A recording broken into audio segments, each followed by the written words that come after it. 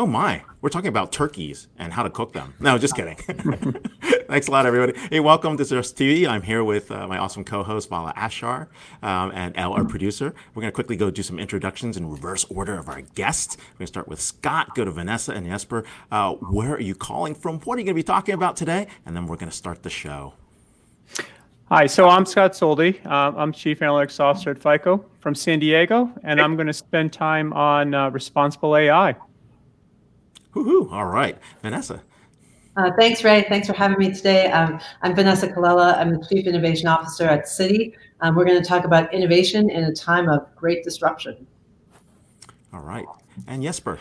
And I'm Jesper Andersen. I'm CEO and President of Infoblox and an old colleague of yours, Ray. It's great to see you again. And I'm going to be talking about optimizing the modern network.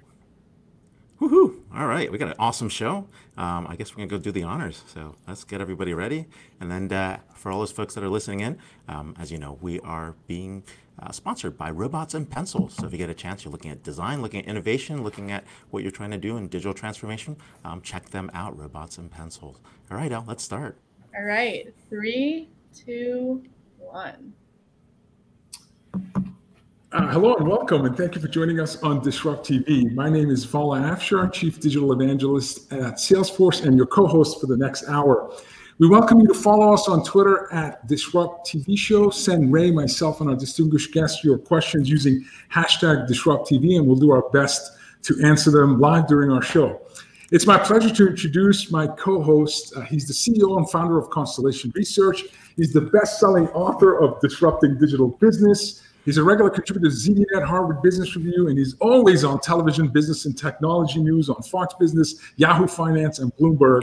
In my humble opinion, he's the top futurist to follow on Twitter at RWANG0. Welcome, Ray Wang, to Disrupt TV.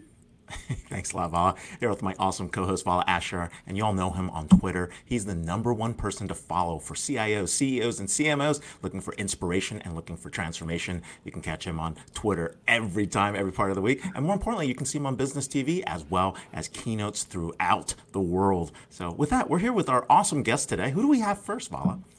Ray, it's our privilege to have Jesper Andersen, Chief Executive Officer and President of Infoblox. Jesper is a seasoned networking and software industry executive with a track record of building high-growth businesses. Under his leadership, Infoblox diversified its core network services into hybrid and multi-cloud environments and expanded into security services to protect and extend networks. These strategic shifts fueled Infoblox's strong growth over the last half-decade as the financial services, healthcare, government, and other key customer sectors digitally transformed to a cloud-first world. A transition made more urgent, certainly by the need to enable remote work during this pandemic. More than 8,000 customers trust Infoblox foundational infrastructure services to optimize connectivity across increasingly hybrid networks and secure corporate assets wherever they are. Prior to joining Infoblox in 2014, Jesper served as several senior roles at Cisco Systems, including Senior Vice President of Network Management and Senior Vice President of Services Portfolio Video. You can follow Jesper on Twitter at JESPR2302. Welcome, Jesper, to Disrupt. Thank you, Alan. Thank you, Ray. Thank you, sir. This is awesome. I'm glad you're here because one of the top issues we've been talking about is really how's the digital landscape? How has COVID impacted that digital landscape? And you're probably one of the top people we should be talking to about what's going on. So what's changed? What's going on, and how has this managed to change the complete digital landscape? Yeah, it's a great question. And obviously, the key change for many of us in many of the industries is we sort of rapidly overnight had to change to work from home. Right? Offices closed down. We closed down in March, and all of a sudden, everyone's got to work from home. And that created a lot of changes for different companies. The IT architectures that companies had deployed, in some cases, just weren't ready for that at all. In a networking world, that meant if everyone had to log into the office when you were on the road via old-fashioned VPN technology, all of a sudden, companies needed a lot more VPN concentrators, and they couldn't necessarily get and implement those quickly. So it just exacerbated this need for cloud-based type of architectures. And so luckily, we at Infoblox have a lot of great solutions that are really important for our customers from that perspective. as one example, a large consulting company, all of a sudden that we're used to having consultants work on site, all of a sudden 200,000 people working from home, different security paradigm when you're dialing in from home. So it was very important for that customer that we could implement our BlockSwan Threat Defense security solution in 2 days. 2 days live with 200,000 users. What would that normally have taken? How much time would that normally have First taken? of all, if it was an old on-prem type of solution where you had to go through a reseller, acquire appliances, which has kind of been the way networking worked for a long time, implement those, this sometimes can take like a year, right? So that's a very different way of thinking about it. So this move into cloud and SaaS services has been very important and accelerated with COVID-19. So it's 1 year to 2 day deployments. Oh, sorry, Bob, go ahead. So, It's just such an important lesson there because, at times of uncertainties, more so than ever, companies need to demonstrate they can create value at the speed of need. Yep. And when you go to a centralized to a decentralized digital-only overnight light switch, starting in March due to the pandemic, companies that were able to realize optimal speed were companies that were designed for movement. Cloud-first companies are designed for movement. Salesforce moved 54,000 employees literally over the weekend to work from home.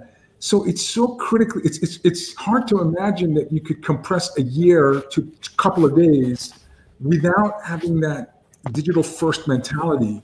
So Jesper, talk to us about just the work environment. What are your clients? What have they felt in terms of cultural and transformation acceleration during the last 8 months, and how your company is working with them closely to ensure that they can continue to adjust with these next normals that really we have no experts about what's going to.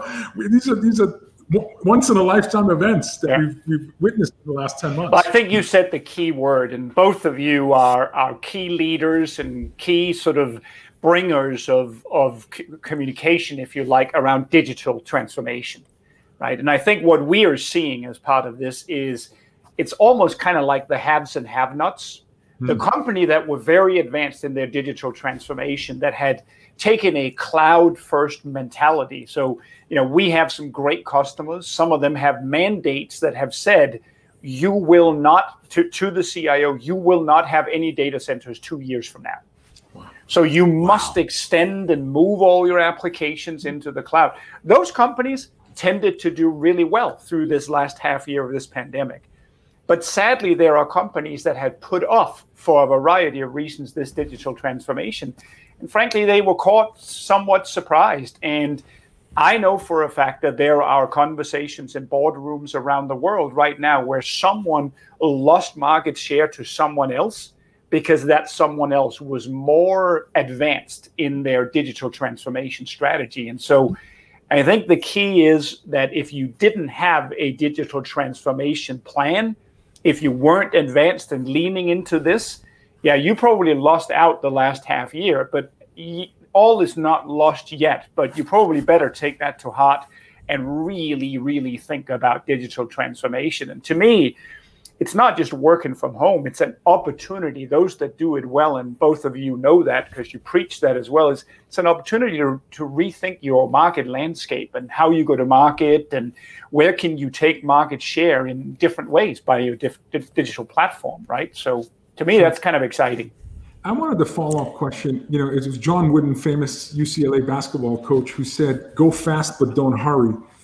You see these years of accelerated cultural and digital transformation in months. How do you ensure the proper security and scale as you're doing this? Because these are like brand pillars. If you're not a secure environment and you don't have one that scales, that could quickly become a boardroom discussion as well, and not in a good way. How do you help these haves and have-nots to make sure that they're taking the proper precautions as they're trying to meet their stakeholder expectations? Yeah, I think, look, my belief is it's really important to have sound architectural principles from an IT perspective. And that goes across infrastructure and across your application landscape, and certainly in security as well. I think the good news is if people are starting on that journey, it's not like you have to reinvent the wheel, right? There are a lot of great frameworks. You asked specifically about security. So there's this thing called the NIST framework, NIST framework, that defines a set of processes and a set of best practices for how you help secure your business. That NIST framework is the foundation, incidentally, of SOC 2 certifications, of a FedRAMP process for technology vendors. So it's really a great place to start to define the kind of things you need around governance and around, disaster recovery and all those things that's part of that. So that would be my advice to people is don't just go to the best vendor here or there and, oh, this looks like a great solution and a shiny object. You're going to end up with lots of little islands of automation, and that could make it really hard to integrate. Be specific about what you're trying to do, ruthlessly prioritize your needs, and then implement according to those architectures that you establish. I think that's actually very important. Great advice. It's a great point too. And one of the things that also happened with COVID-19 is the fact that we're moving to more work from anywhere or remote work. And we're also seeing borderless enterprises emerge. But part of that also means our attack surfaces are they've expanded. Like we're under threat all the time. So when you're talking about delivering next level network experience, there's a little bit more than just, getting these network services to work. There's also the security aspects. Share us a little bit about what's been happening to some of your clients, because, it's been a very scary time given all the attacks that are going on. Yeah, this idea of next level networking that we preach a lot at Infoblox, maybe just to step back from a background a little bit. My view as a software person coming into networking when I joined Cisco was always that, in the compute and storage world, I'm old enough to remember the days where you had to procure servers and install them in data centers. It could take months to do. And nowadays, you go to AWS or Azure or Google Cloud, and you can get as many compute nodes and allocate storage to them in seconds as you want. So why is it that network is lacking so far behind? The idea of next level networking and next level security is I want all of those same services on demand at the tip of my fingers in a SaaS service way. There are no technical reasons why you shouldn't be able to do that. So at Infoblox, we built our cloud platform called BloxOne to deliver those services. And we deliver foundational networking services like DNS and DHCP today and in the future other services. And the same thing with security. Why shouldn't you be able to consume firewall services and proxy services and all of that in that kind of fashion? It's an old mentality in the networking industry. The leaders in our industry, like Cisco Systems and others, have this innovator's dilemma of can't quite cannibalize myself. And that kind of opens up the opportunity for other companies from that perspective. The interaction mode in next level networking is very different. The old world of every network administrator working from these fancy GUI screens that were different for Palo Alto and for Checkpoint and for Blue Coat and so on. That's not how a modern organization operates. They use automation tools. They use Ansible and Terraform, what we call DevOps. Yep. DevOps is becoming DevNetOps. DevOps is becoming DevNetSecOps. It's all coming together in one automation. And that's kind of what I'm excited about. And that's what next level networking and security services means for Infoblox and for our customers. We were joking about that. Is it AI Sec DevOps Net? Is it NetSec AI DevOps? It's getting crazy over there. I'll let you define that, Ray. You're much better at that. You have a much bigger following. So. We'll post that to Scott when we close out. Yes. Jesper, I've been out of the space for 5 years, but is there a momentum and shift to software-defined networking and really next-generation networks leaning more into software intellectual property versus hardware? And Clay Christensen's Innovator's Dilemma, if you're in a network infrastructure business like Cisco and a large amount of your revenue comes from Ethernet switching and routing, making that hard pivot into, becoming a software AI powered application company is not easy. But it seems to be the next generation network. It is happening, just for some context. Go ahead, I Ray. was saying, just for some context, Vala used to be the CMO of Extreme Networks, so just and worked at Enterasys. I competed against Cisco for 20 years, yes. And it was always a hard-fought battle. But I will say absolutely, if you look at the trends, right? When I left Cisco 6 years ago, that trend wasn't obvious. But to give Cisco credit, today they sell Meraki for their Wi-Fi services, right? That's for all intent purposes an SDN solution. You look at, pick a different networking space like proxy servers that you're familiar with, Vala, as well. That used to be Blue Coat networks. That used to be WebSense network, now ForcePoint. But that's not what people are implementing anymore. They're implementing Zscaler, a complete SaaS solution. Right. So yeah, it's absolutely happened. The whole move to SD-WAN is effectively, even though a lot of the SD-WAN vendors are kind of just not fully SDN, it's sort of more like the next generation routing. It is a move to at least a world where the control and management plane in networking is getting put into the cloud. And there's still boxes out there, still hardware. In our world, we run our network services in containers, and they can run anywhere, as you know. So that's kind of architecturally where we're heading. Makes sense.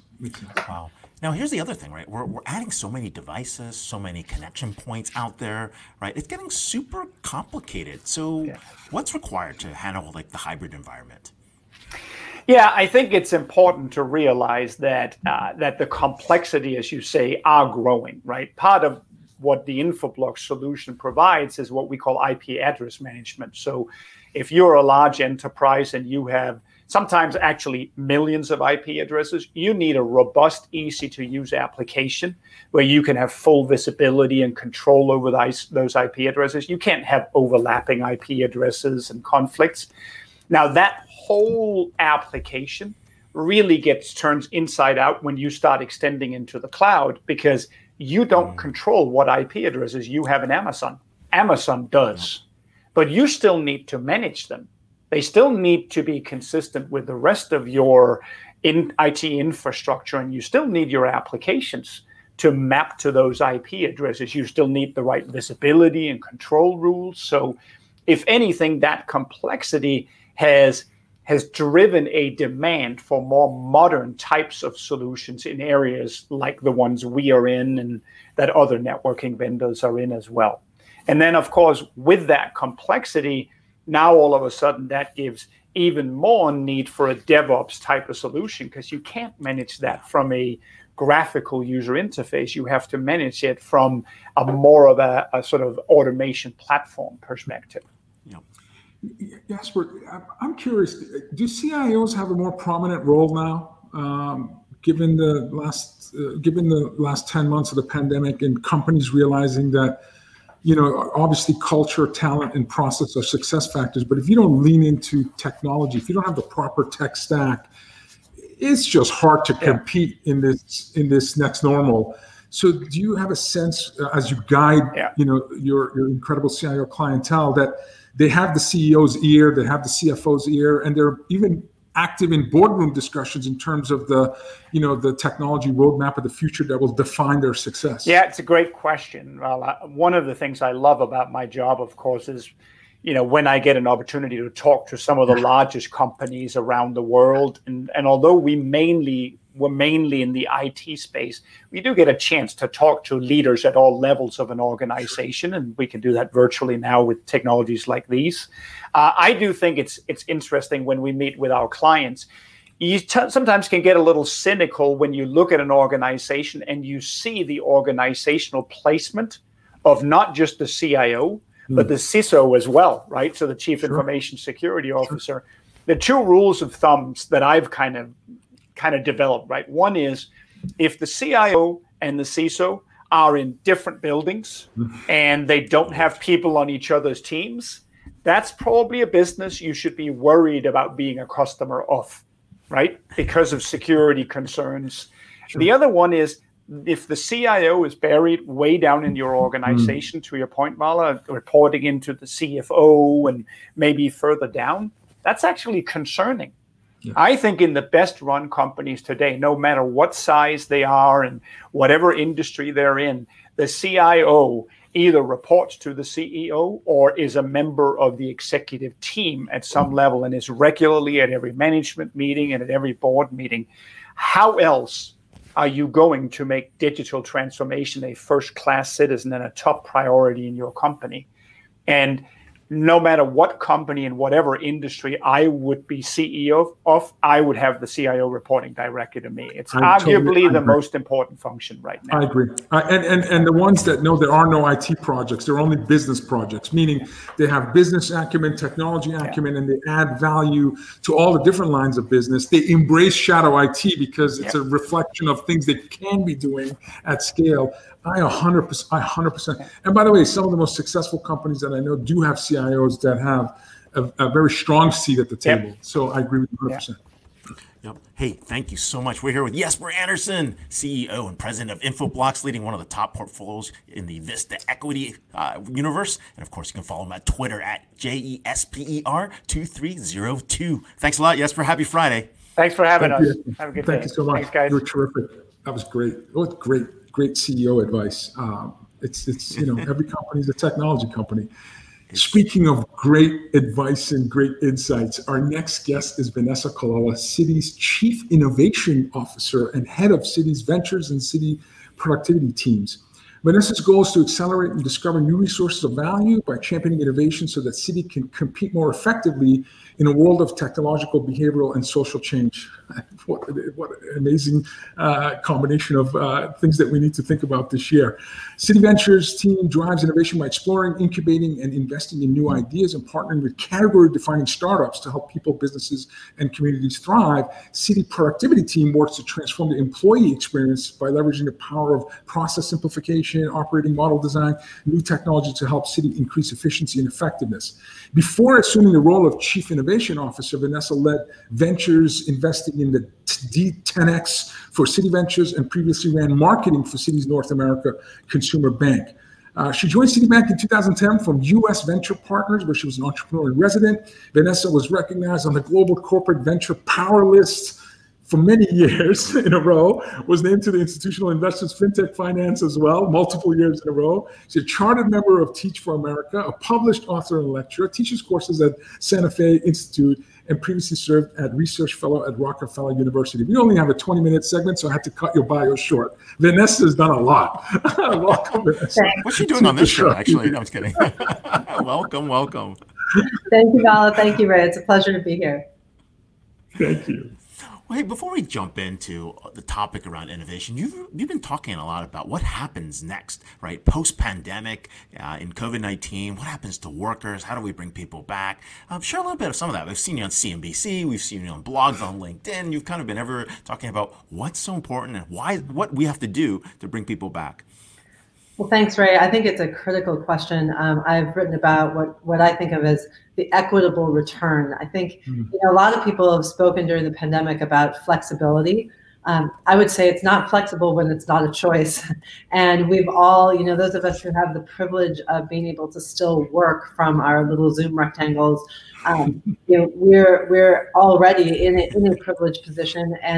And I think as we think about returning, which obviously is difficult with the numbers that we're seeing right now in the US, but as we think about returning, we have to understand that, the three crises that have hit us, right, the pandemic, economic dislocation, racial equity crisis, we're all living through them, but we're actually all living through them very unique to our circumstances, right? So people who have frontline workers in their home, people who live with their parents like Vala and I do, people who have kids in school or people who are at high risk. There are lots of different circumstances, and I think all companies need to be attuned to this, because when you start returning people to more of an office setting, not everyone is going to be equally able to go back or feel equally comfortable. So I think we don't want to inadvertently further impede the progress of groups that we've been trying to pull up for many, many years, whether that be female leaders, minorities, et cetera, who have been so hard hit by the pandemic. And as we inch our way back to whatever the next normal is, it's not the same for any one of us. Absolutely. And your writing speaks to terrific advice. You wrote about the humanity is key to managing global teams, and you said, be compassionate, recognize that we're all struggling, relentlessly prioritize so you don't add additional unnecessary stress. Take project-based approach to work, start asynchronous group chats, and give people permission to raise their hand at the time of need.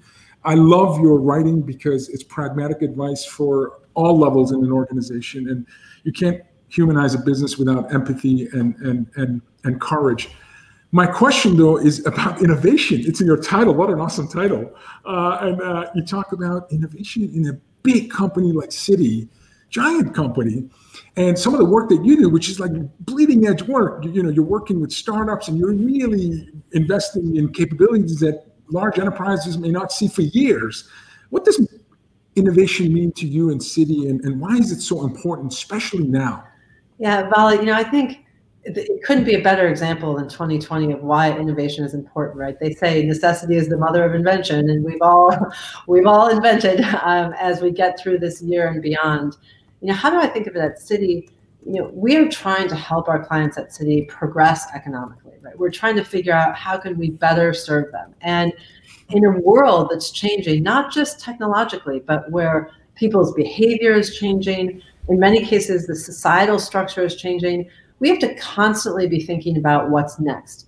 What's fascinating about sort of heading innovation at a company like Citi is that innovation does not live in one person, and it doesn't live in one group, right?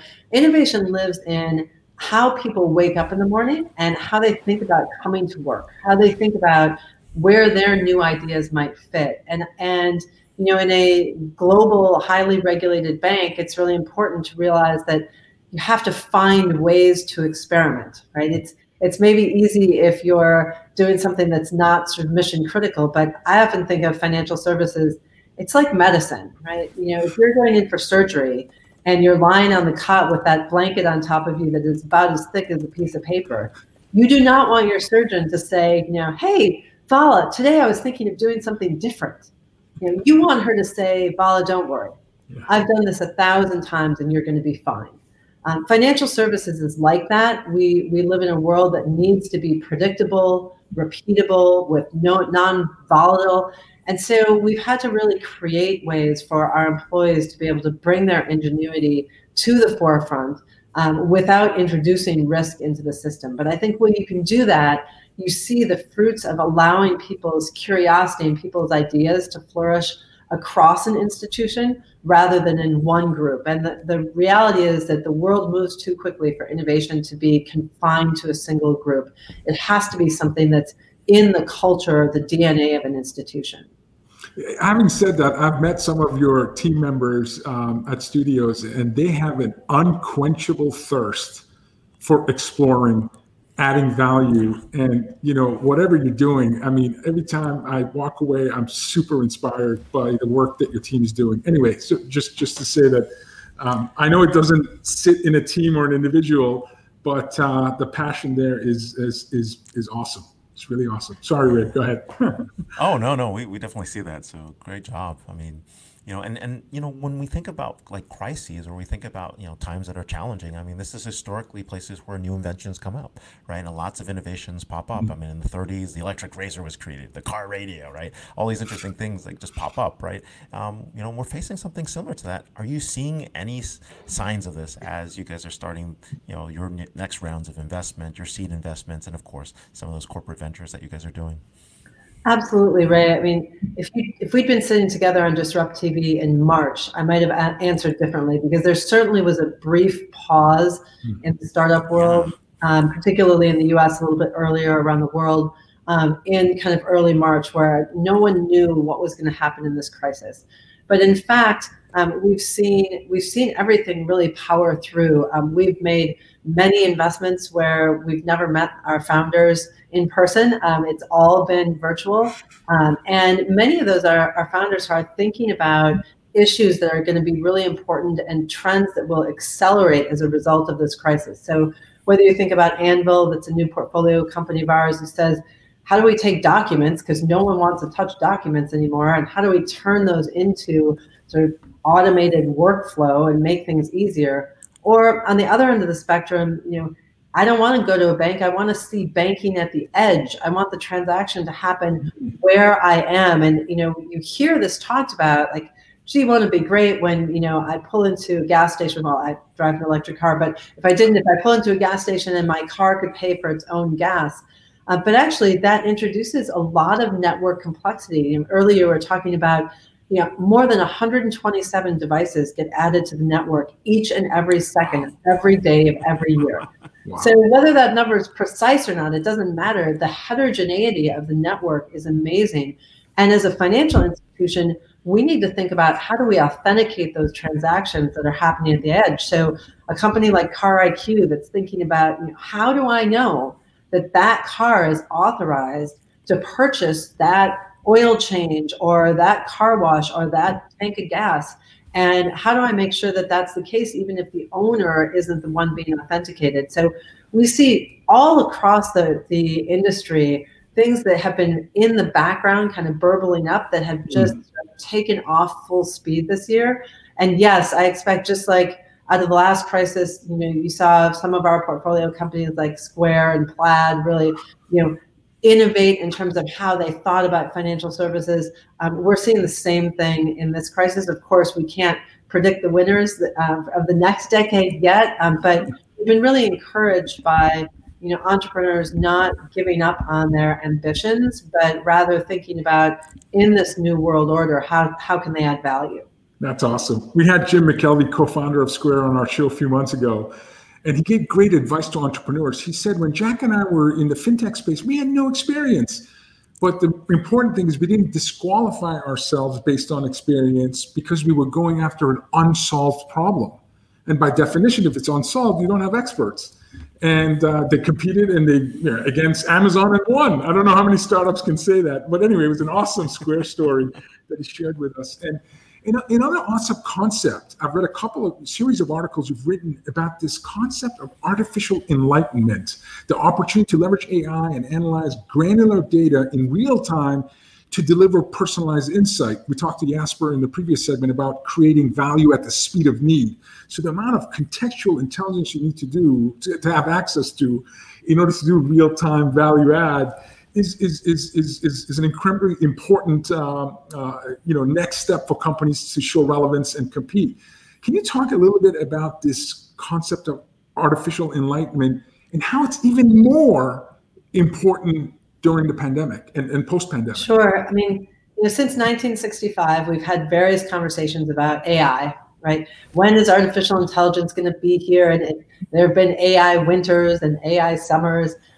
And what's been really interesting over the past decade or two is that the compute power that's available to us has just grown in so many ways. Whether you think we had a long conversation earlier with Jesper about cloud, about the ability to manage massive data sets, to manipulate that data, to figure out what the answer is. But artificial enlightenment, Vala, is really the idea that we can also use all that compute power not to mimic human intelligence, but to augment it. And this is really important because prior to the tools that we just talked about, most of our computational tools were tools that simply synthesized or aggregated information.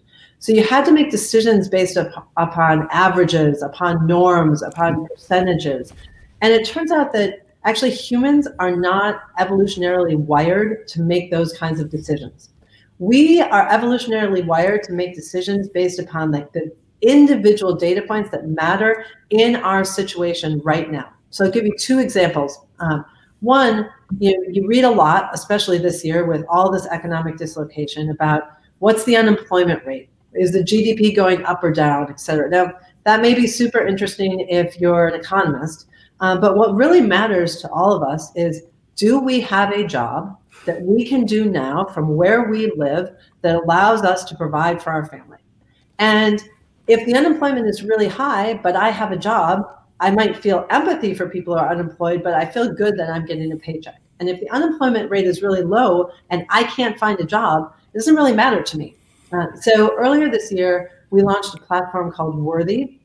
And Worthy is all about understanding you and your personal circumstances using massive data sets, using machine learning on the back end, but in order to help you make a better decision. So as an example, you hear people talk about upskilling, right?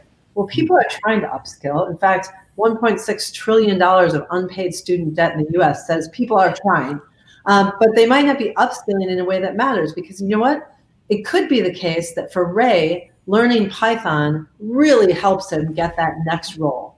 And for me, learning Python based upon what I already know or where I live is not relevant. And so Worthy lets you explore, not in general, how do I think about a new role or new job and making use of my skills, but for me, based upon what I've already done, what I already know, where I live, what the demand is, how can I make a more effective decision? You asked about the pandemic, the same thing, right? Everyone is rightly obsessed with the numbers, right? 180,000 new cases in the US, right? Positivity rates. By the way, all these terms that a year ago, none of us even knew.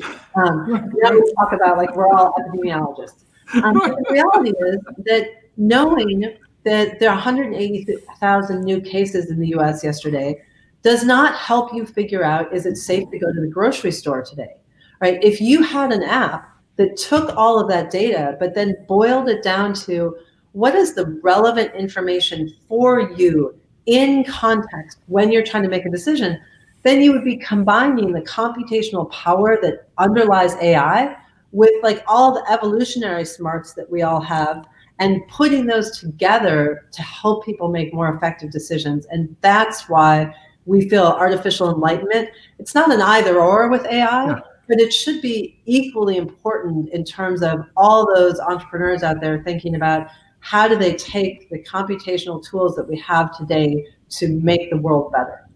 There is something to be said about the culture of your company.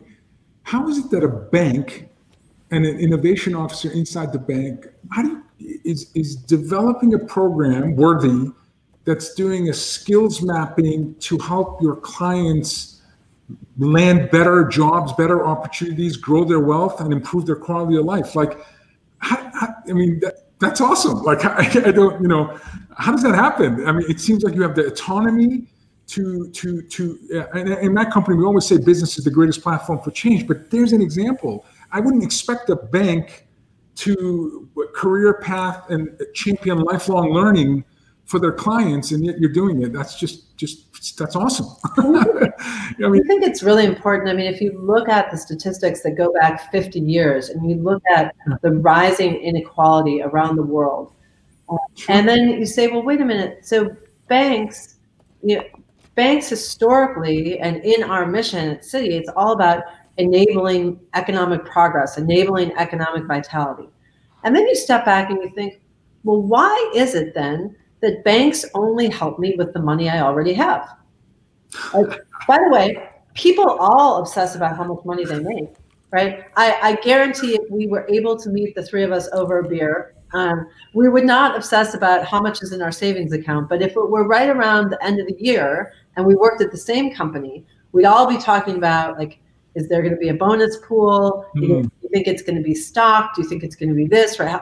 Because people are trying to provide for themselves or trying to provide for their families. And so you get yourself into this interesting mental space where you think, well, what if a bank thought not just about helping you optimize what you already have in sort of monetary assets, but what if we helped you optimize the most important assets that you have, which are the skills that you have, right? In today's economy, the most important capital is actually human capital.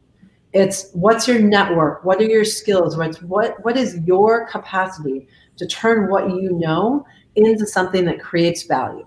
So if we could think about helping you maximize that human capital in the same way that we help you maximize sort of the dollars or that you have in the bank, then we can help you earn more, which, by the way, is also, and I think this is important, good business for us, right? Because if I can help you earn more, then you may have more money in your savings account with me. And so we try and just think about, at the core, what is it that the bank is trying to do, and how, if we looked at all of the ingenuity, all the tools available, how could we just slightly reimagine that, but in the same with the same purpose and the same vision that the bank holds already. This is 1 + 1 = 3. I mean, everybody wins. Community wins, employers win, your clients win, you win. It's just common sense, but it's unique. I haven't heard anybody in your space approach this. So that's awesome. Sorry, Ray. I'm just thinking like, why didn't my bank do this? It's about growing the pie, but sadly, we are almost out of time. So, Vanessa, thank you so much for sharing your insights, sharing about what's happening. I think there's a lot of interesting things coming out of Citi Ventures, a lot of investments. They all seem to have a great social purpose. We're here with Vanessa Colella, Chief Innovation Officer, Head of Citi Ventures and Citi Productivity at Citi. You can follow the company Twitter handle at Citi. Thank you so much. Hope to see you in the Bay Area when things get better. Thank you both. Vanessa, you're terrific. My God, that 20 minutes flew by, Ray. That flew by fast. 2 minutes. Okay, well, traditionally this is our cleanup hitter spot where the last guest comes and hits a grand slam. So we're honored to have Scott Zoldi, Chief Analytics Officer at FICO, responsible for the analytics development of the company's products and technology solutions, including FICO Falcon, Fraud Manager products, which protect about 2/3 of the world's payment and transaction from fraud. 2/3 of the world's payment. While at FICO, Scott has been responsible for authoring, Ray, just sit back for this stat, 110 patents. Wow. 56 granted, 56 in There's not in enough process. walls in your house for all those patents. We've interviewed 656 guests on our show, and you are our #1 patent champion of 656 guests.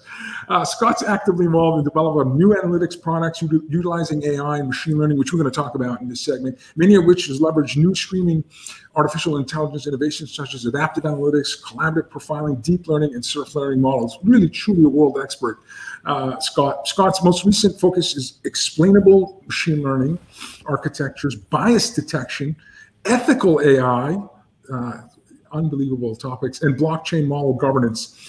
Scott serves on 2 boards of directors, including Tech San Diego and Cyber Center of Excellence. You can follow Scott on Twitter at SCOTTZOLDI. Welcome, Scott, to Disrupt TV, our patent champion. Thank you, Vala. Great to be here. Hey, Ray. Hey, thanks a lot for being here. I mean, when I think about AI, I just remember, I spent a summer at Caltech in the 80s, and there's a guy that was working on his PhD. He basically was just zoning in, trying to figure out how to get a machine to read the letter A, right? And I came in, it was this PhD party, it was kind of fun, and we're all hanging out with him, and we started figuring out, hey, what are you gonna do next, right? And so we finally asked him, he's probably got awesome jobs at all these places lined up because it's a pretty cool PhD, right? Getting machine language, machine learning, computer learning to figure out a character. So we're like, hey, what are you gonna do? What's hot? And he goes to us, not the letter B, lowercase a. He's stuck on for another 5 years trying to figure this out. Right? But AI's finally here, right? So let's talk about it. Let's talk about what's responsible. Why is it important? How's it happening? And I think it's a pretty important topic. And you're smack in the middle of it.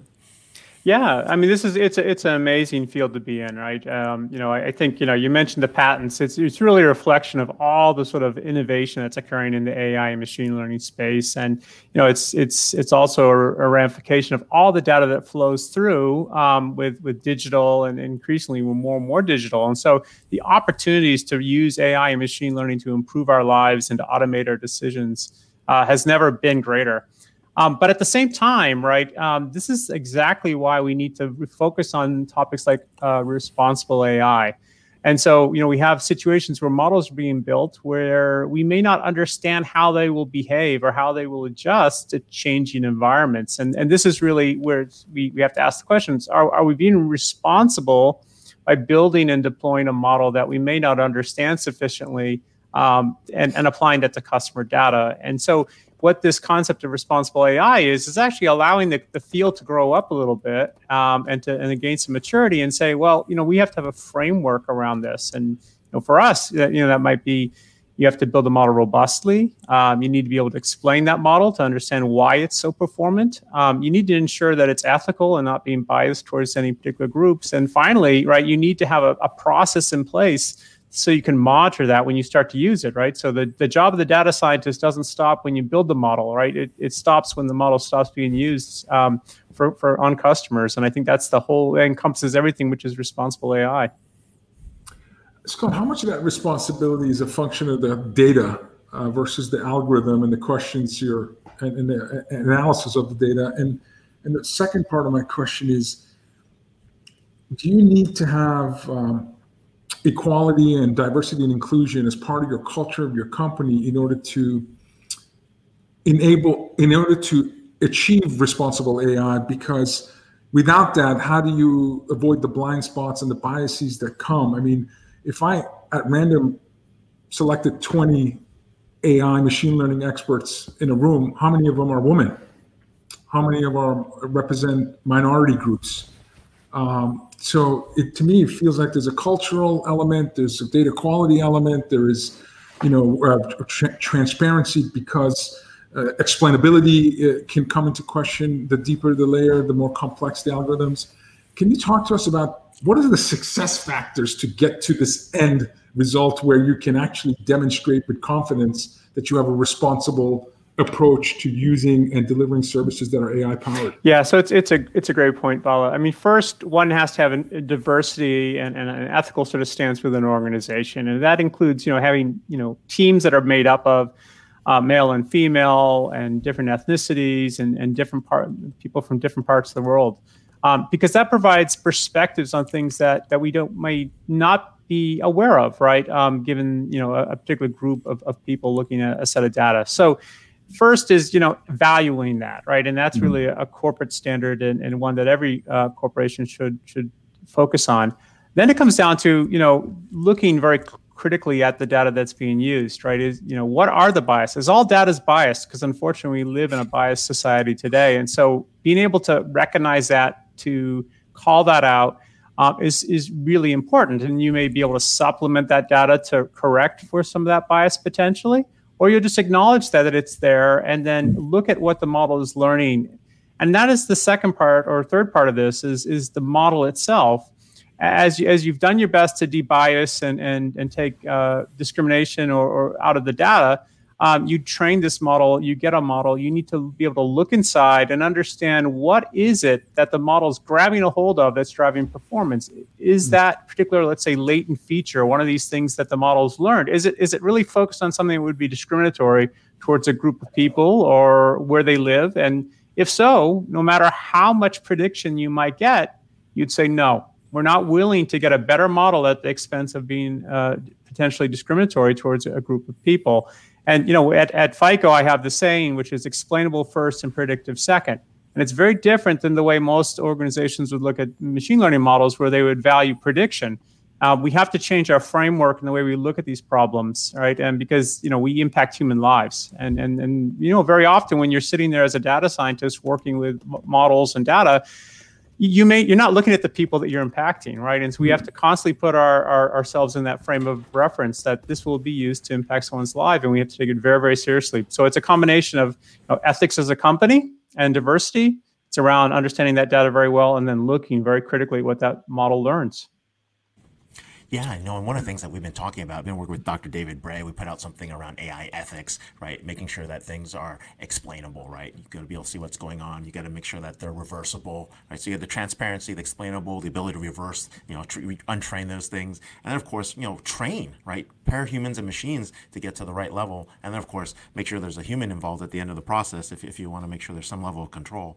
But when we think about AI ethics today, where do you see the biggest areas where we can improve, right? Because when you expand on these explainable machine learning models and when you think about ethical AI, everybody seems to have a deficiency somewhere, right? And there doesn't seem to be some standards as to what makes for a good ethical AI approach.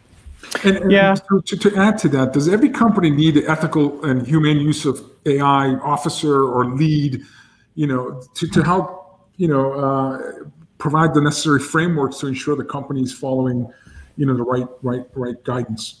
Yeah, so no, it's absolutely the right questions to be asking. And Vala, I would say, yes, there has to be someone responsible within the corporation to set a standard.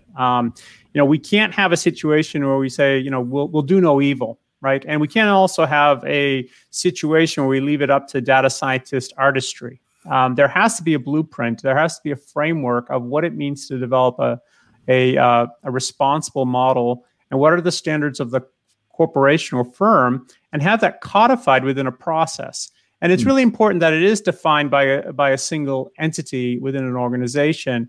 And what's also important, and I would say it's critically important in today's day and age, is that it's enforced. And as an example of that, right, one of the things that we focus on is what we call a model development blockchain. And this blockchain basically enforces the governance around how to build an ethical model, where you'd go through the steps of, okay, what is the data that was sourced? How have you de-biased it? Blockchain for ethical AI. So. Correct. Immutable, it's like a smart contract executed on the code. Yeah, and what we do there is we basically, we record all the scientists, we record the requirements, we go through the steps, and we make sure the process is followed, right? And this is critically important for a whole bunch of reasons. One is because we need to have it be immutable. We need to know how those things were how we reached the end game here. We also, frankly, need to, even if that process was followed all the way through, the development of the model, extraction of understanding of what that model is, ensuring that it was ethically developed, we need to be able to go and monitor what is it that we have to be watching for in that model moving forward. So like the FTC says, well, it's not enough to build an ethical model. You need to be monitoring that model continuously to ensure that it is ethical and non-biased. And the only really great way to do that is to have that governance blockchain where you can go back and say, okay, these were the learned latent features that caused the model to do well. This is what the model's sensitive to. This is the results of, let's say, some of our bias testings and things to look at as the model is in production. And we need no better example than the pandemic and how different corporations question their models and how to monitor those models and whether they should continue to use those models. As an example of the importance of having a blockchain. What happens typically prior to this is that a data scientist builds a model. It takes months or maybe a year to deploy the model. There's a problem with the model, and you find out that data scientist no longer works at the firm, and maybe they don't have the proper notes, right? And we've heard statistics where models are developed and 95% of them don't ever make it to production, right? So it serves a bunch of purposes, but for us, it's around being safe and responsible, right, with respect to the development and the monitoring of these models. Sure. So, I believe trust needs to be number one core value of companies, especially in this hyper-connected knowledge-sharing economy. But it's been a couple of years since I read Dr. Kai-Fu Lee's book, AI Superpowers, U.S.-China. And I thought one of the takeaways from reading his book was this process of making algorithms explainable over time is dumbifying the algorithms when you're not reaching the full potential of the power of AI, where you can make decisions on thousands of data points in real time to make the prediction or prescribe the next best action. So should models self-learn and self-adjust? And how do you do that if you're constrained with radical transparency, explainability, and really having the algorithm have to explain to you and I how it got to the end result, where we humans can't process like an AI machine learning algorithm. So I don't know the balance of self-learning, self-adjusting, and at the same time having to demonstrate with efficacy the ethics and explainability of the models. I'm not sure if my question is clear. It is clear, and I think this is probably the next 100 patents, right? Because there's a lot there to unroll and unpack. And I think one of the things that's really interesting here is an area of research I'm very interested in is RegTech, right? And so regulation itself is imposing the rules of the game, right? And we have these sort of contrary views that regulation doesn't allow for innovation, right? And so you should allow innovation to kind of grow out, and then eventually you'd run against the regulation, and that would contract, right? And I think the two actually should work symbiotically. They should feed off of each other, because you could understand, how best to develop a model that will meet the regulatory environment, right? And so an example of that, the most current sort of methods of doing this is actually changing the types of machine learning models used to solve some of these regulated problems, or situations where we impact human life, where we'll build models that are highly constrained in terms of, let's say, only having a couple of inputs to each latent feature. So it's not a fully connected network, it's a sparsely connected network. That allows the data scientist to look at each of the latent features, be able to explain it, do all the bias detection and stability analysis so you can have confidence in that model. But at the same time, right, you don't actually typically leave a lot on the table in terms of prediction, right? So I think, from my perspective, the regulation and innovation help to drive new types of machine learning models. Now, with respect to this concept of allowing them to retrain, generally, the view is that that's a really risky proposition, because if you allow the machine to just respin the data, right, then you haven't gone through the steps of looking at that data. You haven't gone through the steps of extracting the explainable features or doing that ethical aspect.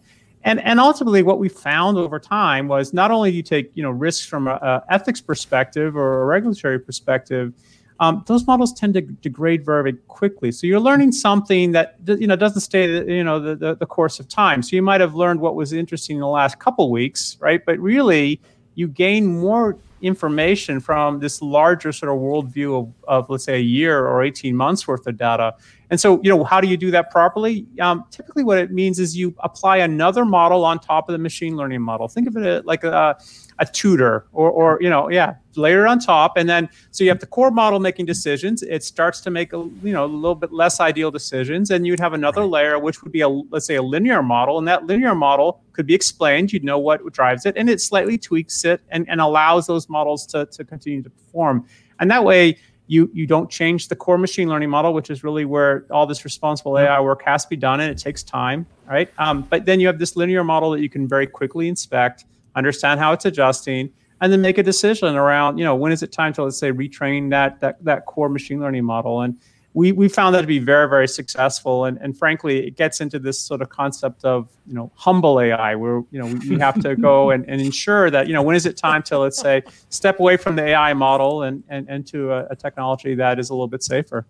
I love the discussion of humble that someone's got 100 patents, working on 200 patents. By the way, Ray, from now on, we're going to have a requirement. All guests that come on Disrupt need to have at least 10 patents. We're not showing up to our own shows, I guess. Yeah. We need 2 new hosts. No, but hey, this is exciting, right? And we're seeing like as Bala was talking about. I mean, there are AI wars happening, right? And we're seeing different models emerge, different cultural standards and norms. It doesn't seem like we're going to get to one type of approach. But what's the closest you think we'll get to in terms of the rules for AI? Are they going to be like Asimov's rules, or are they going to be a little bit different and a little bit more convoluted? My view is that we're going to find collectives of groups that are going to try to solve this problem. And I very often get asked to sit on boards with banks to try to get a single sort of vantage point on how to solve the problem and how to address the regulation. And so I think what we're going to see is technologies get accepted for particular problems where they want to meet that regulatory sort of environment. It's becoming too hard to solve it on one's own, right? So I think. I could look at an example from credit risk, right, and credit lending, where scorecard technologies are really the prominent technology, and they're prominent because they're explainable, everyone understands it, the regulators are comfortable with it, and they've met that point. And so, we have this interesting sort of pull in between innovation leaders and then those that are being running up against the regulation, and they're all going to pull together, and they're going to pull together to say, okay, this is the methods we're going to use. This is how we're going to explain it. This is how we're going to have a blockchain, right, to demonstrate to the regulators that we took care and we followed a corporate governance process. And then, this is what our process for refining that over time and improving it over time. And, I think that's going to be the where we're going to head. And each of these segments will have different requirements, whether it be financial services or whether it be networking or whether it be, industrial. But these sort of best practices will be achieved. And I think, again, it will probably not be about the most predictive model. It's going to have to be around the models that you can trust, and you'll when not to trust them. We don't. So far, we haven't had any major catastrophes with AI and machine learning. But this is where there's a lot of work still need to be done, because we did a survey a while back and asked how many chief analytics officers and chief data officers are actually monitoring their models. right? And it was only 67%. And these are chief data scientists, chief analytics officers who you think would know better, right? And so that shows you kind of, that a lot of these models aren't being monitored at all. So there's a lot of work to be done. And I think this is where these standards will be built up over time. Wow. We're here with Scott Zoldi, Chief Analytics Officer at FICO. You can follow him on Twitter at SCOTTZOLDI. And thank you so much for giving us a grand slam, Scott. That was responsible AI. Great segment. Really. Thank you, guys. I appreciate it. Thank you so much. Ray, lots of nuggets of wisdom with all three guests. But it's just it's an incredible time. And I think, topics like ethical use of AI, these will be, topics that our children, will see in their companies. So for many decades, I think we're going to be dealing with trying to understand. Just like bio research, right? I mean, some of the standards that we're putting on ethical research for biology, same thing's going to happen on AI. Same thing's going to happen in other technologies, especially. And your last question about what's going to help scale and take off. We had the inventor of TCP/IP on our show, Vint Cerf. TCP/IP helped scale the internet. We had HTTP protocol help scale the web. Yeah, what is that, standardization where multiple industries converge and collaborate under a standard framework to build these models following the... We might even have trust but verify types of approaches for people's AI models, right, that pop up. But hey, we are back December 4th. Who do we have on episode 215? Yeah, again, Thanksgiving next week. So Friday we're off. Our next show will be Friday, December 4th. And that's episode 215 for those of you keeping track. Renee Lacerte, CEO and founder of Bill.com. Flory Marquez, co-founder of BlockFi.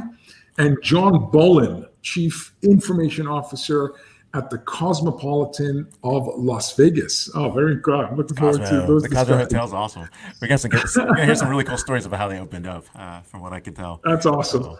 So, Ray, closing thoughts before Thanksgiving. Certainly, we want to give on behalf of Elle, our producer, Ray, myself.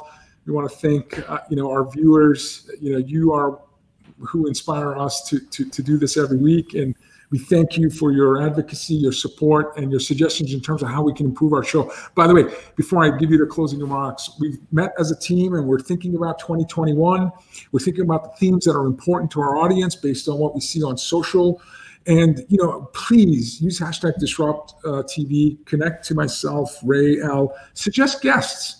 And we'll do our best to take your suggestions. And if folks like the suggestions and we see that there's certain guests that are, favorites of our audience, we'll do our best to get them on the show. So, and whomever they are, so give us some moonshot goals, give us some folks that you may be familiar with, but we'd love to have your input because as you know, we tend to book 2-3 months ahead. So if you want to see folks on January, February, March on Disrupt, this is the time for you to reach out to us. Okay, Ray, closing remarks.